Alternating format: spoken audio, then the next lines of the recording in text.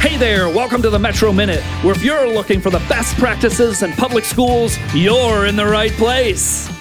Hello, and welcome back to another episode of the Metro Minute from the Metro Bureau. Once again, my name is Mike Van Camp, Associate Executive Director at the Metro Bureau, and we are doing part 2 of a 2-part series on school communication. If you missed episode 1, it dealt with external communication. And this episode, where we will be speaking about internal communication with the folks within our school systems. And I'm pleased to welcome back from K12 Media, founder and CEO Shawn Patterson, and the Chief Operating Officer, Cari Sinke. Welcome, Shawn and Cari. Hey, Mike. Hey, thanks. Hey, Mike. Thanks so much. We're grateful to be hanging out today. It is really good that you're here. And once again, for the listeners, if you didn't listen to episode 1, make sure you do that. And in case you didn't, Shawn and Cari, could one of you talk about the work that K12 does? Sure. So basically, as I had mentioned before in the first cast, we're kind of, for smaller districts, you could think of us as that communication department that you have down the hallway that you always wanted. So whether it's from a traditional side of things, helping soups craft emails or supporting them with the media, we have consultants that can help them with any kind of traditional communication hours. They, districts buy kind of hours from us or, time. And then from a digital side of things, if a school district is looking to move over a website, manage a website, literally manage their day-to-day social media, any kind of video, branding, graphics, copywriting, anything from that, digital side of things, which, both from the traditional and digital, kind of end of things, we've really gotten some amazing traction with passing all the bonds that we've worked on, $1.1 billion in school bonds. We've boosted enrollment like crazy for school districts because, we combine this digital and traditional effort. Now, from a larger school district, you can't possibly hire everyone. You just can't. So even if you're a district where you have, 4 comms folks in your schools, you're good. You may need a kind of a video creator or editor, or you may need help with SEO, which is super important for enrollment, stuff like that. So we support both large and small districts. It just depends on the level of support that they need. Great. So let's get into this, talking about internal communication. Shawn and Cari, how do we talk to our staff? What are the big trends that you see right now working in our school systems? Quickly, as we had mentioned before, and it almost sounds like we're just going over the same thing over and over again. We're able to measure trends by mistakes. And one of the biggest mistakes that we see is that folks are not being leaders. My wife, who was a superintendent, she didn't want to be organic. She didn't want to be Catherine. She wanted to be Dr. Cost in the community at first. And so the natural word for administration right now, and the word that she would have used back in the day would be cabinets. The word cabinet, the word cabinet. That word, we see the analytics on social media when just a simple thing like we call ourselves cabinet, it really upsets teachers and staff. It's being said all the time. And again, I know that's a simple thing, but we see the posts. And so our question would be this: are you showing up in your day-to-day communication as a stuffy leader with a cinched up tie, or are you one of them? And I mean, even one of, like the maintenance folks. As mentioned in our cast earlier, during a crisis, we act very professional, and that's what we're supposed to do, but not in our day-to-day communication. We don't expect you to be Joe Rogan, but we really need you to consider being a person to your staff. Yeah. And with that, like some suggestions would be like, what if you simply said, I'm hoping our fund balance grows in the next year or two so we can pay our staff what they deserve? I mean, I know it sounds weird, but talk about the elephant in the room. They want to hear it. And then you might want to talk with your staff while you're walking around in the buildings in your current, the current issues that are happening. Start talking with them when you're in and out of the buildings and, being a person to them, not being just a professional figure. I mean, of course, there's going to be info you can't mention, and you can tell them, I just can't talk to you about it. But don't act like everything's okay, because they feel slighted, they feel ignored, and it just doesn't work out well for you. When it's time to celebrate, staff, give regular shout outs as much as possible. Like add that into your schedule, like weekly shout outs. And we know you're jammed. Like I said, I married a soup. We deal with so many superintendents now. We know what the schedule looks like, but that's really going to ease pressure. And we'll talk about this a little bit more, but you really need to get on social. You need to do that staff shout out on social. It's super important.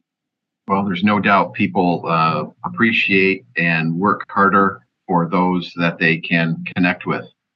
So you mentioned social media. Some ideas on that. How do you communicate to your staff digitally these days?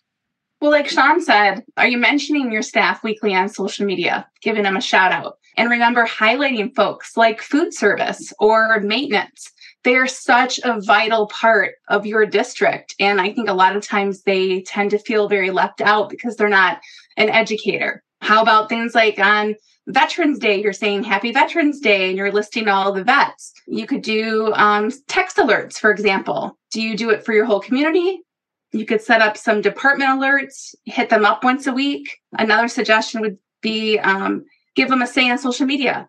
Ask them for content. You could even set up school ambassadors to give you some content and some pictures that are happening within all the buildings, and just really resonates to the community and to the parents and your staff. Love that. And as well, and this is one of the most unfollowed suggestions right now, and we're really hoping, we work with many districts on, literally begging to do this from an internal and an external, kind of communication standpoint. And that is this: get an iPhone or an Android, get a tripod, an external audio mic, and record a 1-minute message bi-weekly. Find an editor in your school district. You have a video editor, and we don't care if you got to pay them a stipend. It is so important. You find a video editor, and when you're making that 1-minute message for your whole community, repurpose another message for your staff. Repurpose something special. And if you can text it or email it out, via a YouTube link, just, repurpose content and do some batching when you do that 1-minute message bi-weekly and do something special for staff.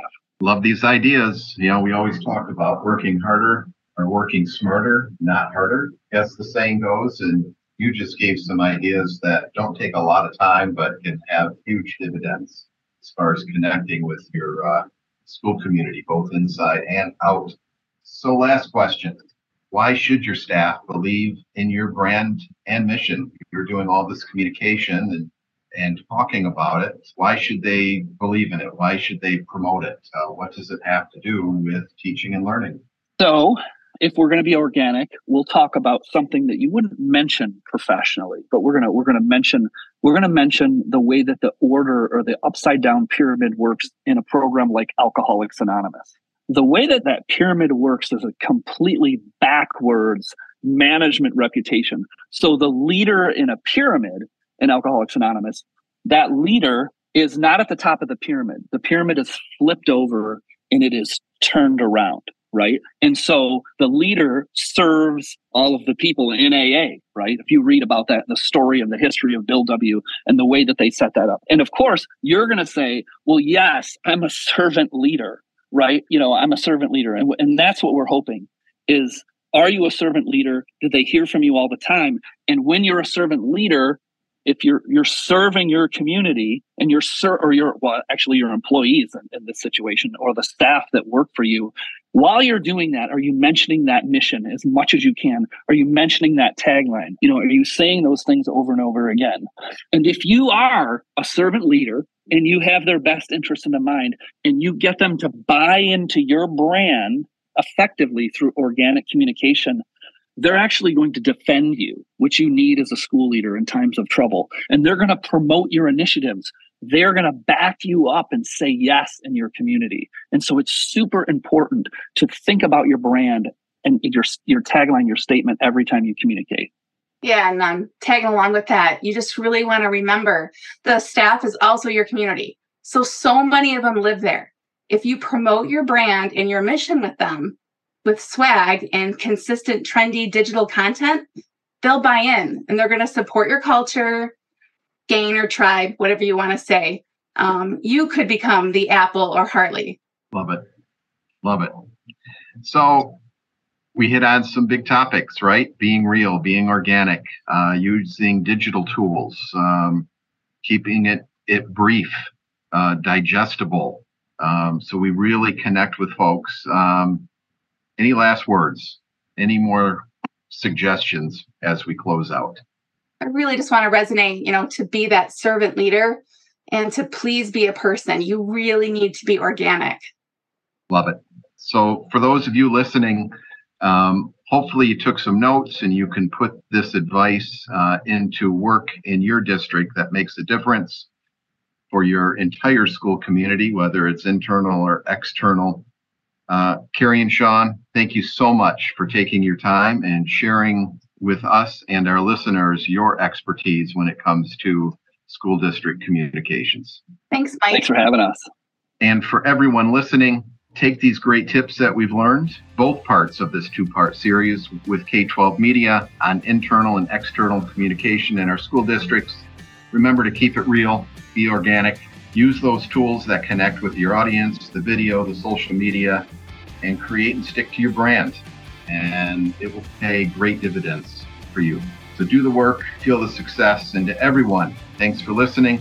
Remember to reach out to us at the Metro Bureau if we can support you in any way.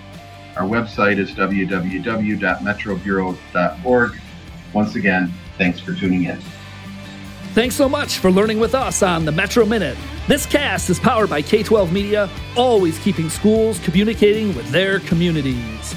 By the way, we'd love to see your comments or questions on this cast. Be sure to hit the like and subscribe button so you're always notified of our up-and-coming episodes. Don't forget to visit our website at metrobureau.org if you're looking for anything in public education in southeastern Michigan. We're so excited to see you next time for the Metro Minute.